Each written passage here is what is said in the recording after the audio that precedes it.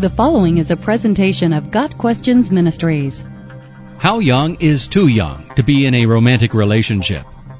How young is too young to start a relationship depends on the individual's level of maturity, goals, and beliefs.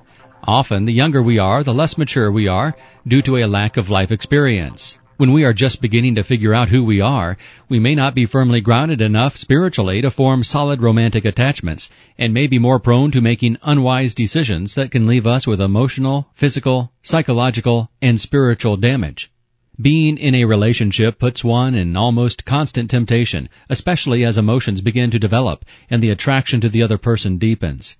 Young teens, even older teens, are besieged by hormonal and societal pressures that seem at times almost unbearable.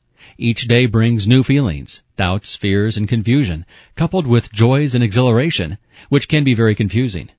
Young people spend much of their time just figuring out who they are and how they relate to the world and the people around them. To add the pressure of a relationship at this stage seems almost too much to ask, especially when the other person is experiencing the same upheaval.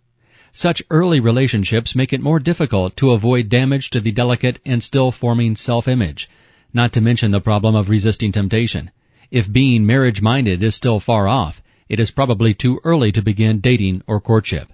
Much safer for all concerned are group activities where young people can develop social skills and friendships without the pressure and inherent difficulties of romantic attachments. No matter when a person decides to begin a romantic relationship, this should be a time of building on the foundation of faith that he or she has been taught, of growing and figuring out what God wants him or her to do.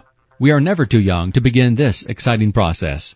Don't let anyone look down on you because you are young, but set an example for the believers in speech, in life, in love, in faith, and in purity. 1 Timothy 4 verse 12. Got Questions Ministries seeks to glorify the Lord Jesus Christ by providing biblical answers to today's questions. Online at GotQuestions.org.